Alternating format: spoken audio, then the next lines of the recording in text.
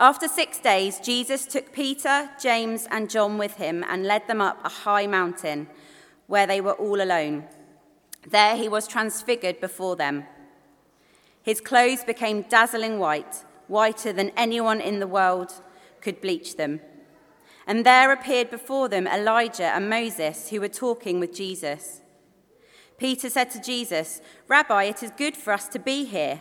Let us put up 3 shelters, one for you, one for Moses, and one for Elijah." He did not know what to say. They were so frightened.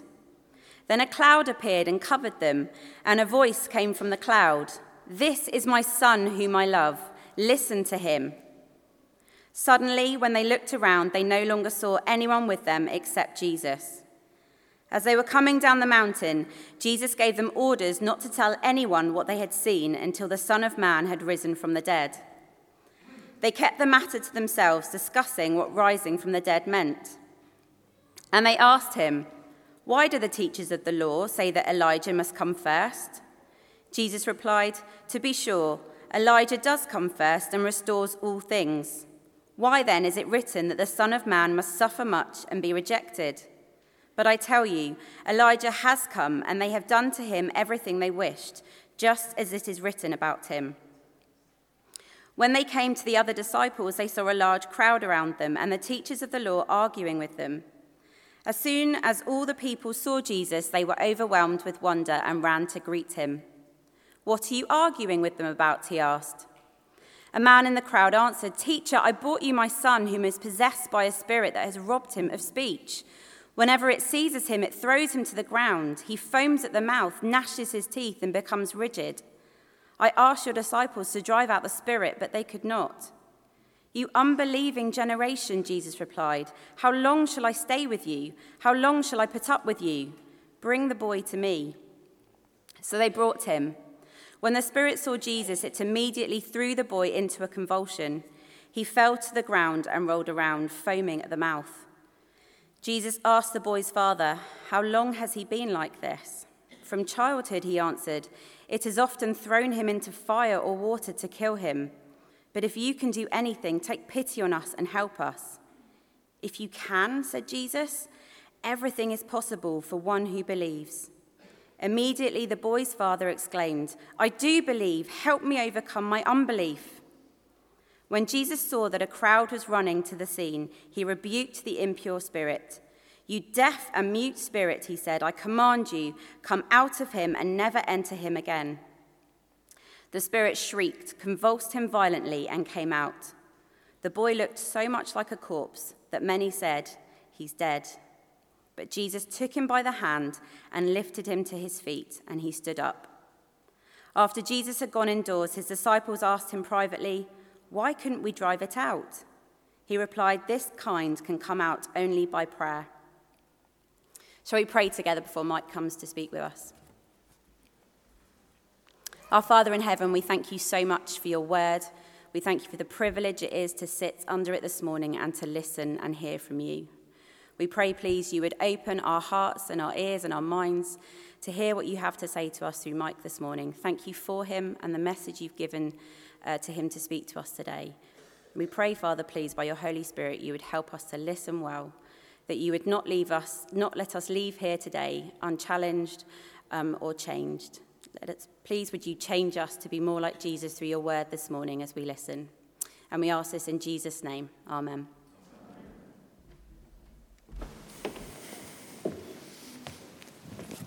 Amen. Thank you so much, Kate and John and Matt and Catherine. I'm Mike. I'm one of the pastors here. I'll be speaking from that passage in God's Word, and then John will continue with the rest of our time of worship. Some time ago, a man called Daniel Goleman published a book called Emotional Intelligence, Why It Can Matter More Than IQ. And Goleman argued that our view of human intelligence is too narrow, and that actually emotions play a huge role in our thoughts, our decision-making, and how we actually succeed as individuals. And he claims that the people who excel in life often have a higher EQ, emotional intelligence, that relationships tend to flourish, and that they're often stars in the workplace. So it's not just about being brainy, but having that EQ. And Goleman talks about something called the marshmallow test. Now, in this test, a researcher invites a child into a room and gives her a marshmallow on a plate.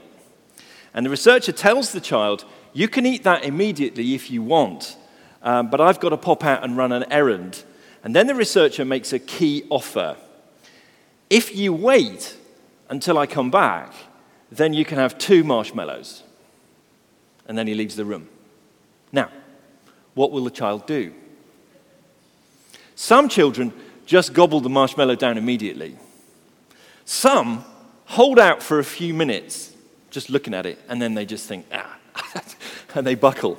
But some wait until the researcher returns quite a long time after in order to get that second marshmallow. They don't know how long they have to wait. Now, they do everything they can to stave off temptation while the researcher is out of the room. And Goleman, the author, suggests that the kind of people, the kind of children who resist eating the marshmallow grow up to be better adjusted, more popular, more adventurous, more confident, and more dependable. See, that's where we all went wrong. They weren't controlled by their emotions. Those who give in are more likely to buckle under stress later in life and shy away from challenges. What's the point here? There are some qualities that help you become more resilient in life. I think we all know this. It's not rocket science. If you're able to live with uncertainty and ambiguity, if you're able to defer gratification and put off having something and wait for it, it's a good quality, isn't it? If you're able to develop the kind of character that endures hardship and challenges, all of these things help us to be more resilient in life. And that's true of everybody. But there's something in this here that applies to the Christian life as well. Now, in the 1980s, I was a member of a church youth group here at this church. Those were golden days, the 1980s. Puffy jackets, bangles, and big hair. And that was just the boys. But something special was happening in that youth group on a spiritual level, quite apart from the hairspray.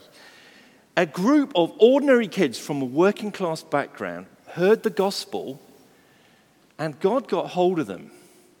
And they were gripped by the Bible, and it was like they just took off. I've never really seen anything like it since. It was a time where many, many people were pressing into the youth work and asking questions and then becoming Christians, and their lives really changing noticeably. And then they were bringing friends and siblings and even parents were coming in and hearing the gospel and being converted. And some of you are from that time. It was a time of changed lives, a time of seriousness about Christian things. Young teenagers from Chesington getting together and reading a book called Holiness by a 19th century bishop, J.C. Ryle. I mean, who does that? Because they wanted to be holy. And there was a sort of spiritual power there. Everything seemed to go well. It was an amazing time. Over 30 years have passed since then. What became of those eager young converts? Now, many of them have continued strong in faith, growing closer to Jesus over the years, no matter what life has thrown at them. But others wilted and walked away from Christ within a few short years, including the most gifted one. Now, what made the difference? I've often thought about that. Here's what I've observed over time. The ones who carried on strong are the ones who've been able to endure disappointment and hardship by growing in God's word and prayer, depending on God. It wasn't that they were more intelligent, more gifted, or stronger, or anything like that. It was no discernible difference in the kind of background. It was just that they were able to endure the hardships of the life of faith by bringing their lives under the rule of Jesus and depending on him, which is shown in prayer. In some ways, it's so simple, isn't it? And yet. So those young people were able to make choices to obey Jesus that cost them. They were able to cope with life going wrong. They could face opposition and indifference and an intellectual climate that's often cold because they continued to listen to God's word over time, believe it, and put it into practice when life was more challenging. Now, we might imagine that the early years of following Jesus are the hardest. But is that really true? Many Christians find that as they go on, the later years are more difficult. Tom Wright, professor at St. Andrews University, says this: precisely when you learn to walk beside Jesus, you are given harder tasks, which will demand more courage, more spiritual energy. Did we suppose following Jesus was like a summer holiday?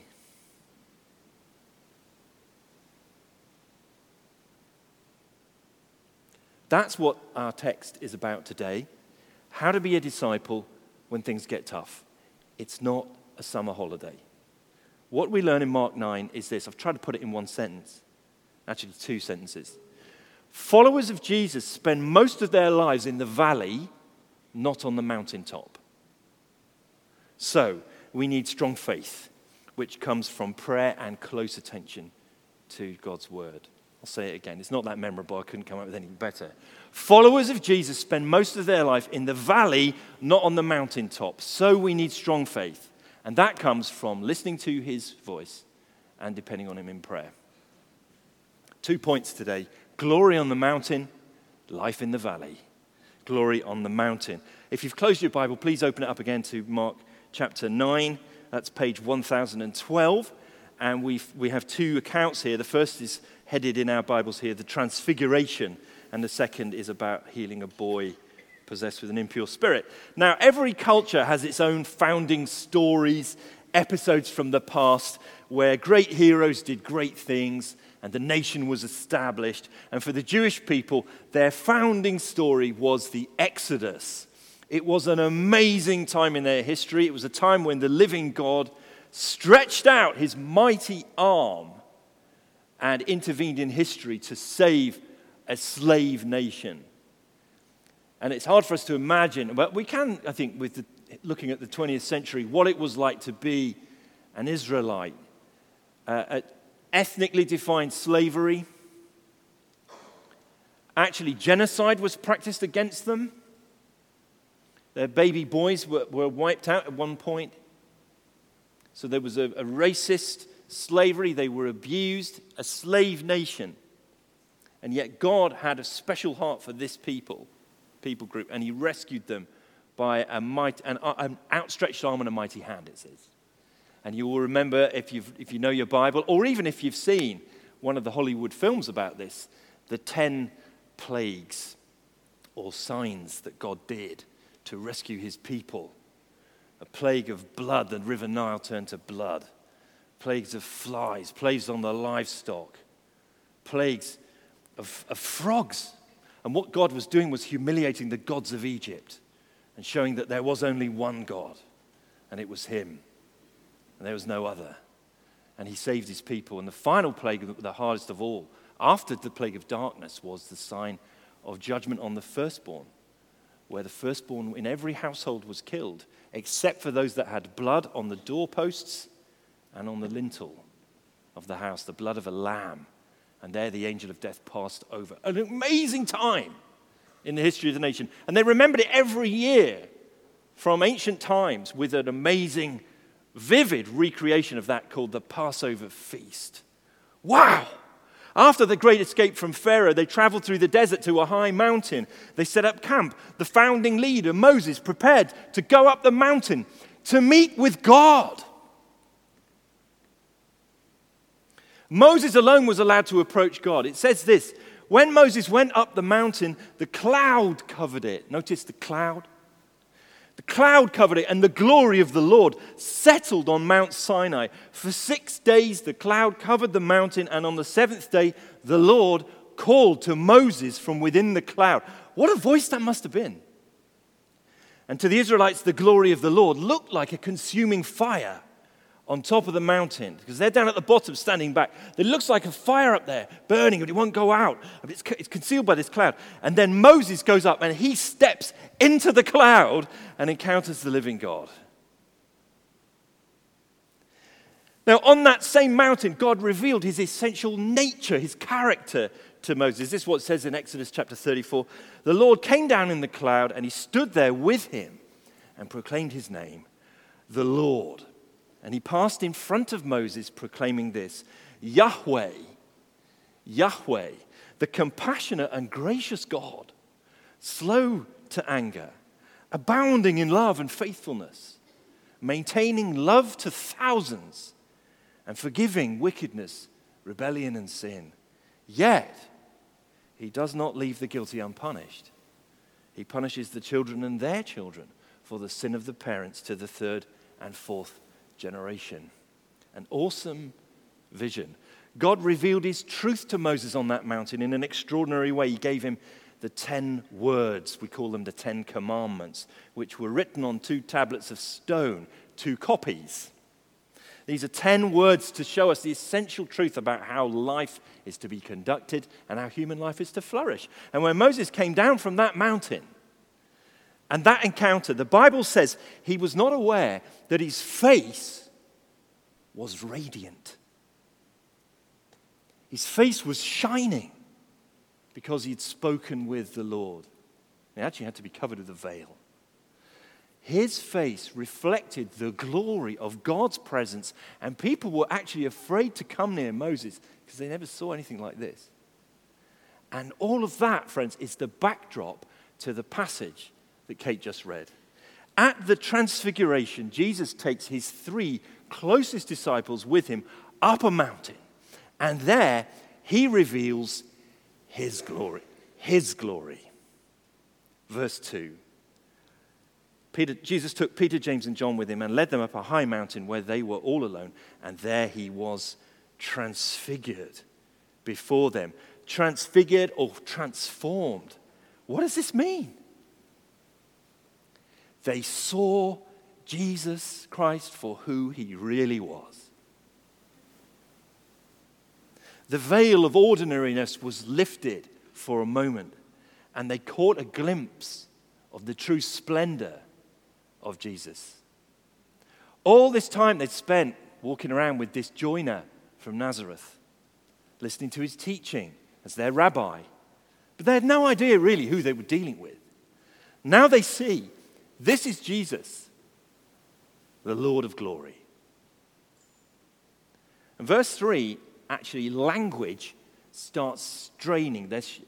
The writer is struggling to describe it. Verse 3, his clothes became dazzling white, whiter than, what do you say? Whiter than anyone in the world could bleach them. Just thinking of the whitest thing. Whiter than anyone in the world could bleach them. No laundry on earth could match this. In other words, a dazzling glory emanates from Jesus himself. A brilliance that no human power can produce. Jesus is shining out the very glory of God. He's not reflecting it like Moses did. He is it. And then in verse 4, 2 of the greatest heroes of Bible history appear and they talk with Jesus. What? Verse 4, there appeared before them Elijah and Moses who were talking with Jesus. Now, why these 2? Moses is the greatest prophet, the heroic rescuer. And Elijah was the prophet who was said, it was predicted that Elijah would return and herald the new world order when the Messiah came. Now, when readers who knew their Bible hear the word Elijah, their ears tend to pick up because the Old Testament, our Old Testament, ends with the Italian prophet Malachi. And Malachi chapter 4 ends with these words. So this is like right before that blank page that says the New Testament. This is right at the end of the Old Testament for us. See, I will send the prophet Elijah to you before that great and dreadful day of the Lord comes. He, Elijah, will turn the hearts of the parents to their children and the hearts of the children to their parents, or else I will come and strike the land with total destruction. Now, those are weighty words, aren't they? They are echoing down history. We're waiting to see who this Elijah figure is who's going to come and call us back and, what does it say? Turn the hearts of people to each other. So they're waiting for this Elijah figure. Now, what's happening out on the mountain? Moses and Elijah are there. And all of this, by the way, is for the benefit of the disciples. Jesus doesn't need to chat with Moses and Elijah. It's for the benefit of the disciples because they see that the great figures of their Bible, the law and the prophets, are here submitting and endorsing Jesus. All that they spoke about and worked for is come right here and now to fulfillment in Jesus Christ. And then in verses 5 to 6, we have an astonishing scene. What do you say when you're in an episode like that? What would you say? You know, some people, when they're really scared, they go really quiet. I'm one of those people. Other people start to blabber and blurt out the first thing that comes to mind. Are you one of those people who opens their mouth before engaging brain? You know, Peter, you can be encouraged. Peter is one of them. We might call him a verbal processor. Look what he says in verse 5. Rabbi, it's good for us to be here. Pause. What are we going to do now? Let us put up 3 shelters. One for you, one for Moses, one for Elijah. Verse 6, he did not know what to say. They were so frightened. Now, Peter, a very, very old tradition, says that Mark wrote down Peter's preaching. And Mark is particularly hard on Peter. All the way through, Mark gives Peter much more of a kicking than any of the other Gospels. And it's probably because Peter gave him permission. He said, I am an idiot. I always have been. Let it be written down, the truth of what it was. I was up the mountain. Yeah, I saw Jesus transfigured. You know what I thought? Let's make 3 tents. I did it. And it admits there, they didn't really know what to say. They were so terrified. Now this idea of 3 shelters isn't quite as ridiculous as it first appears. Peter's not thinking of the Boy Scouts, have to build a bivouac with a load of sticks. There was a tradition here. One of the main festivals in the Jewish calendar is called the Feast of Booths. Booths, like the shop, or like Paul Booth. One of the main festivals is a time when they actually commemorated the Exodus. They were brought out from Egypt and led through, and they lived in temporary shelters in the wilderness. And so in Leviticus chapter 23, it commanded that during this feast, to remember the Exodus time, they would live in a hut or a booth for 7 days to celebrate the time when their forefathers lived in temporary shelters. So in some ways, you can see that Peter is trying to respond appropriately in some ways.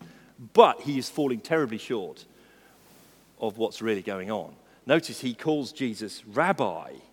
Now that is surely by now being seen to be a grave understatement of who Jesus really is. And verse 7 has this incredible business with a cloud. And remember, there was a cloud came down on Mount Sinai. Verse 7, a cloud appeared, and it covered them, and a voice came from the cloud, "This is my son, whom I love.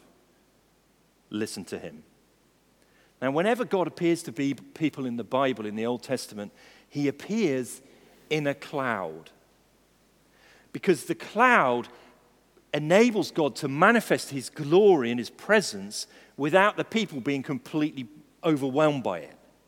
The cloud is kind of like a protecting buffer for us. And a voice comes from within this cloud, and it's the voice of God the Father. "This is my son, whom I love. Listen to him." And there's an echo, because remember, if you've been around for a few months, when we started Mark's Gospel, when Jesus was baptized, at the beginning of Mark chapter 1, there a voice spoke from heaven, and it said, "You are my son, whom I love." But on that occasion, nobody else heard it. This time, the 3 disciples do. They hear the voice of God himself speaking audibly, speaking in a language that they can understand, and they are the first people in Mark's Gospel to do this. And what is God saying to them?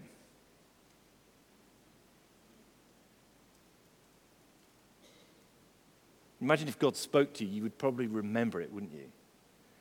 He says, listen to him. Now, there are some moments in life which are so meaningful, they alter your perception of life forever. Some science teachers love the moment when a child first looks down a microscope. Wow! Have you ever done that? You see there's a whole world of detail down there you never had any idea of. Suddenly the whole of reality looks different because of that microscope. Or if you've ever looked through a telescope at the stars and seen just how big the universe is, or just got a sense of it. Or maybe you've been present at the birth of a baby and heard that cry. There are moments in life that alter our perception forever. And for Peter, James, and John, this was one of them. They never forgot it. Many years later, Peter, by then an apostle and a leader of the church, wrote a letter. We know of it as 2 Peter or 2 Peter, and this is what he wrote. We did not follow cleverly devised stories when we told you about the coming of our Lord Jesus Christ in power, but we were eyewitnesses of his majesty. He received honor and glory from God the Father when the voice came to him from the majestic glory. We ourselves heard this voice that came from heaven when we were with him on the sacred mountain. You see how important it was to them? It changed them forever. And what was the main point that majestic, glorious voice said? It was this: listen to him. And that's for us too. You know, you only have about 35 minutes on a Sunday morning to hear a sermon. 25 minutes on a Sunday evening to hear a sermon. I know you can get sermons on podcasts and things. We have so many voices, messages, sources of information pressing in on us all week long, coming through devices that we carry with us. And we from the moment we wake, some of us, to the moment we sleep, the device is beaming in words from other sources. And God says to us, Christians, listen to him. So this transfiguration is actually all for the disciples' benefit, to give them an all-important lesson for life, and it's the lesson that we need today. It is we've got to listen to Jesus' words if we're going to make it in the valley, or we will fall too. And some of you are thinking, yeah, I know that. I know we have to listen to Jesus' words. I even do a quiet time every morning. I've got a Bible reading plan. Good, I'm so glad. But hang on, just hang on a minute. You know, you can know something in your head without it being real to your heart. I've known people who were had incredible Bible knowledge. It was almost like they were the Trivial Pursuits of the Bible. If there was a pub quiz with a Bible around, you'd want to wheel them in quick. But they weren't changed by it. Now, we're going to see very soon why this lesson was so important. But first, we need to notice for the disciples that the penny didn't drop immediately. They don't have a sudden paradigm shift where everything suddenly becomes clear. Even when the cloud lifts, right? The cloud lifts, verse 8, they look around, there's no one with them except Jesus. They are still very much in a mental fog. And in verses 9 to 13, Jesus orders them not to tell anyone what they'd seen until he had risen from the dead. And for once, someone actually obeys Jesus and doesn't go and blab the secret, because they're really preoccupied with something that he's just said. What does he mean? He's going to rise from the dead. What's that about?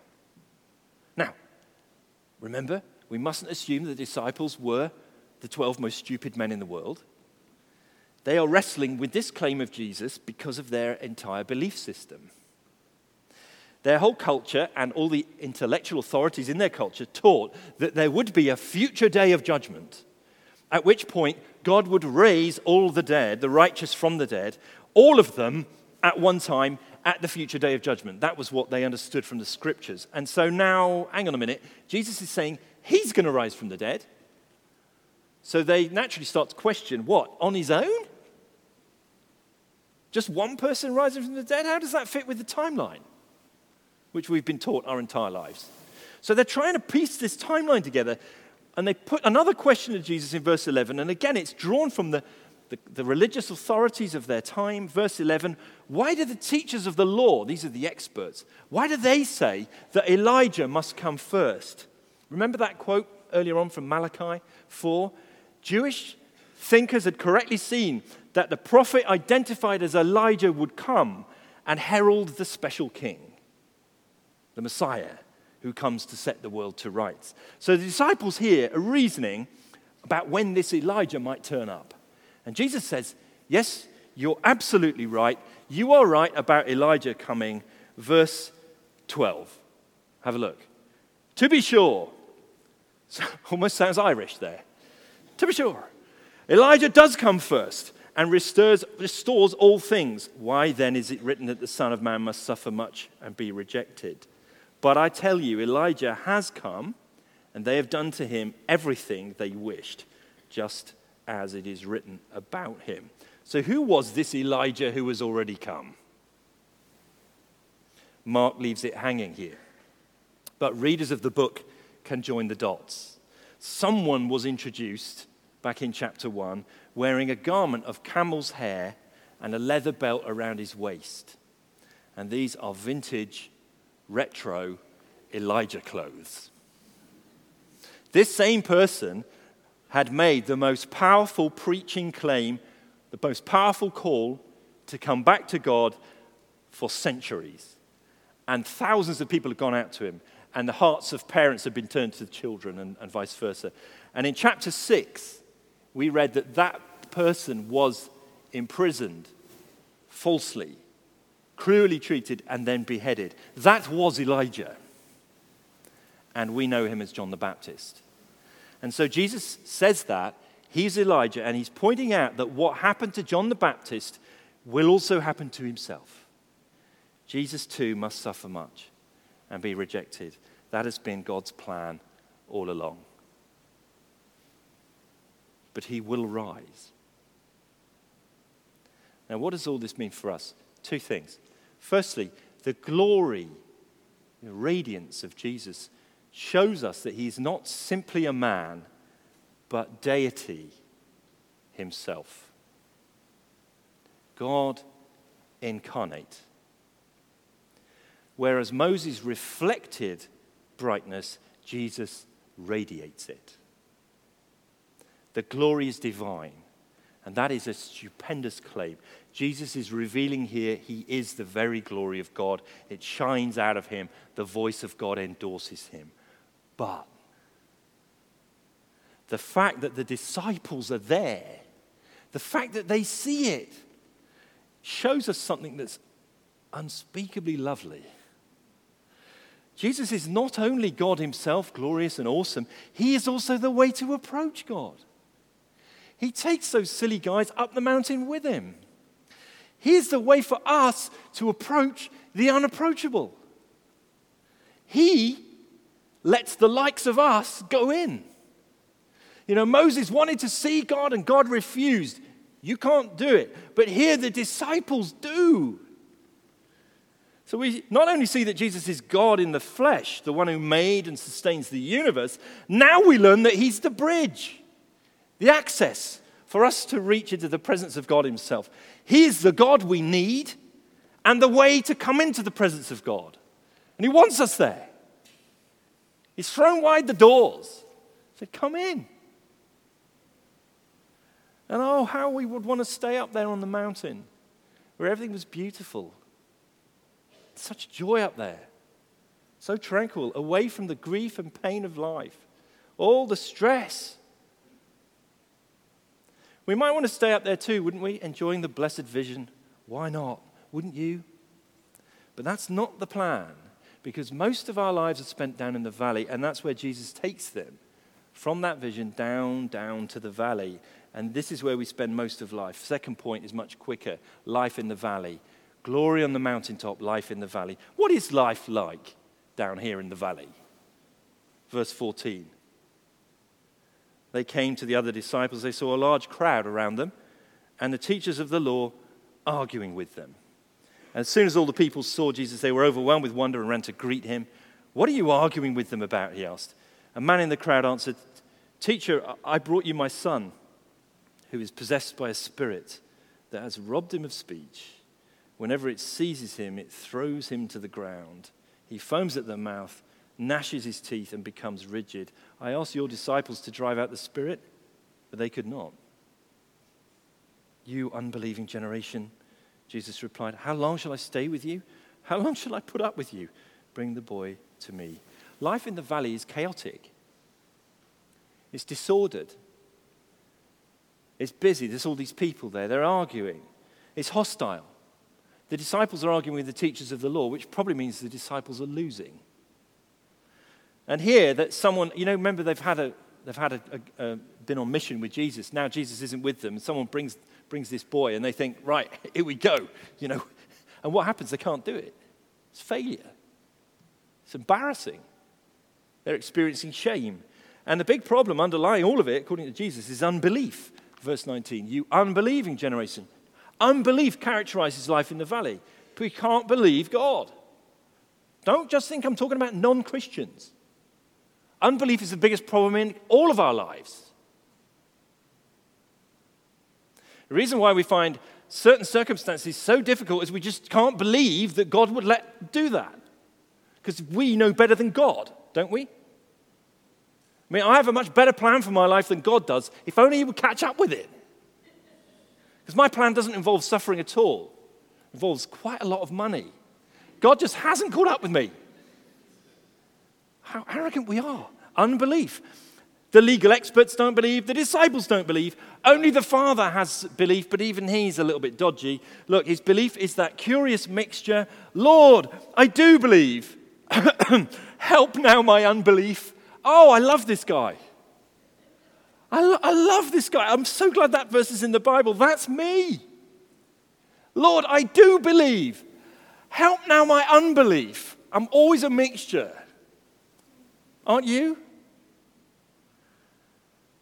Now, there's this terrible demon possession, this spirit that's robbed him of speech. It seizes him. It's like it comes and goes. It throws this boy on the ground. He foams at the mouth. He gnashes his teeth. He becomes rigid. It throws him in the fire. It's terrible. It's evil. There's real evil in the valley, and there still is today. What is the point of this section? It's that followers of Jesus must spend most of their lives in the valley, not on the mountaintop. So how are we going to survive? What do we need in life? You need to listen to him. That's why this comes right after that. We're going to need faith, which comes from listening to him and depending on him in prayer. We see this in the story. Look at verse 29 at the end. He replied, what? They ask him privately, "Oh, why couldn't we drive this demon out?" Answer, "This kind can come out only by prayer." And isn't that an interesting thought? Isn't prayer about the most feeble, weak thing you could do? When you're praying, you're not actually doing anything, are you? We even used to teach kids to put their hands together so they're not doing stuff and their eyes closed, just to concentrate. So when you're praying, you're actually the most useless person on earth, it looks like. Prayer is absolutely dependent on somebody else, who most people in our country don't think exists. Prayer apparently is useless, but it is actually incredibly powerful because of the one we depend on. So whether we pray or not is a test of how much we believe, isn't it? If you've given up praying, it's because you don't believe. You say, "Oh, I did pray for a while about it, but then God never answered, and so I turned hard against him. I'm bitter. I don't pray anymore." That's because you're unbelieving in the first place, friend.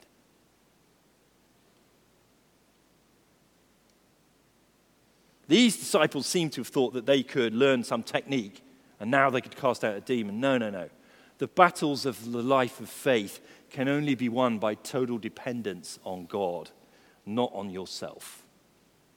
And God brings us low in order to teach us that. That's the point of prayer. You are not doing anything but leaning on God in naked dependence.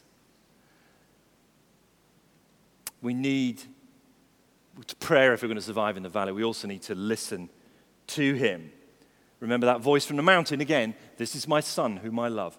Listen to him. Why is this so important? Because we will not be sustained by experiences. We will not be sustained by feelings, even religious ones.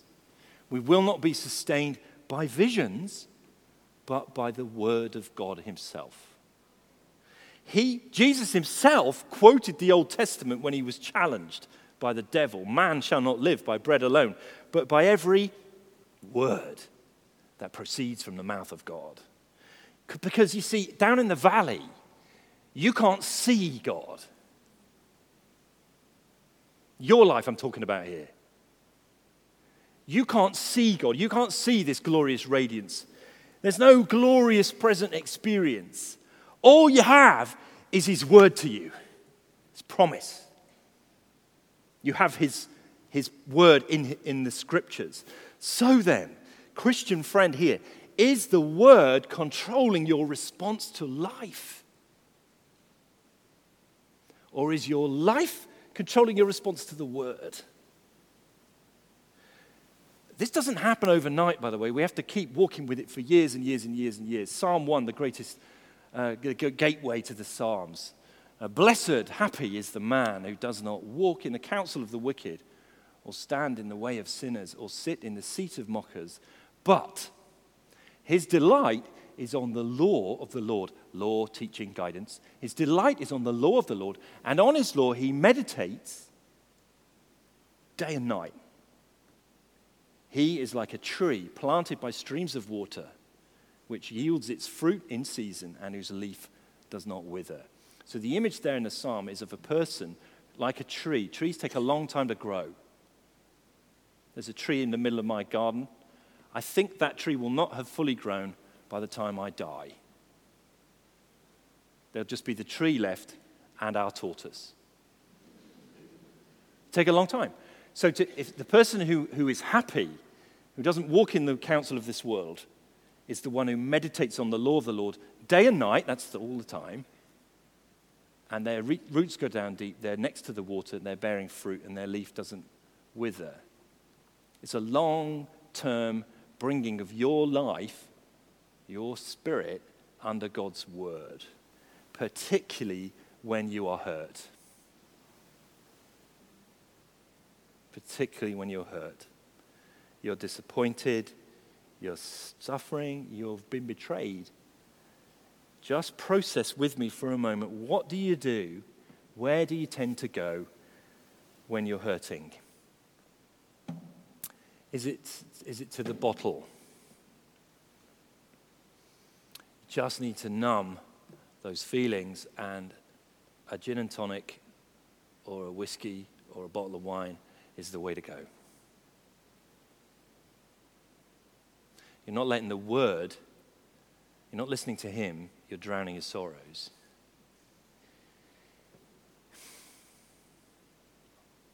Is it to some other kind of addiction, pornography, which is so advanced, it has driven most of the developments in the internet. Pornography is so advanced that it stimulates the pleasure sensations of the brain and does something to your brain chemistry as well as to your body to take you away from pain. But oh, how ugly you feel afterwards. When life is hurting, do you lash out? Do you find someone else to hurt? Do you go into yourself? Misery. Do you go into such a spiral of depression and anxiety that there's nothing can be done for you? Just where do you go? Now listen, these things are real. We live in the real world. We live in the valley. We've got to be real with each other about all this. The only way you're going to come out of this and grow is if you bring God's word into your very heart and say, Lord, I'm really struggling with this. I don't know where to go. I'm just going to sit with you and tell you I'm hurting. Speak to me now. And he will.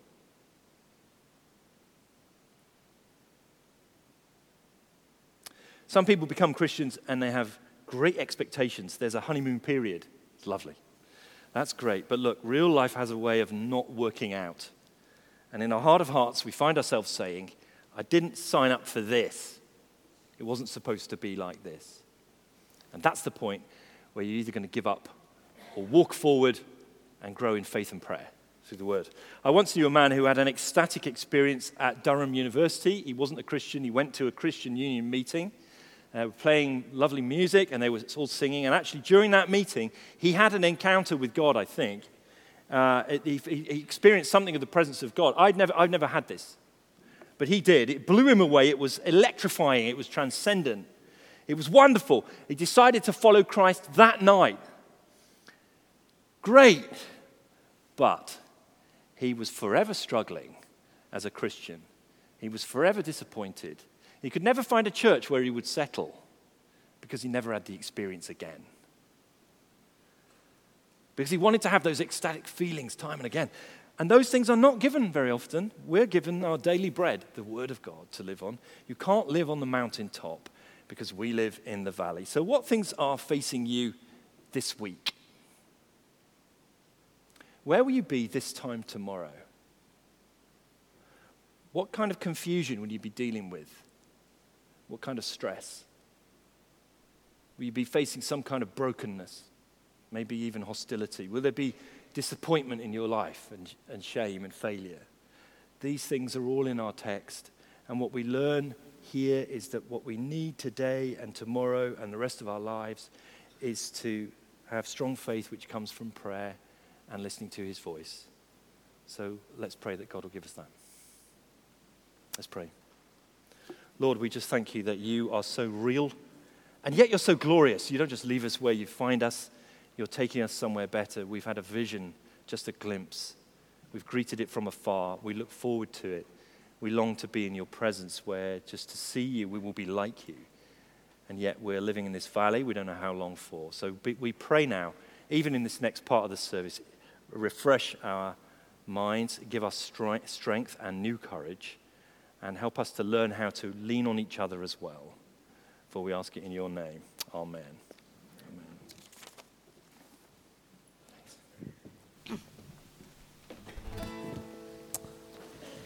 We're going to sing. It's quite a short song, but it fixes our eyes on the Lord Jesus. All heaven declares. Please would you stand.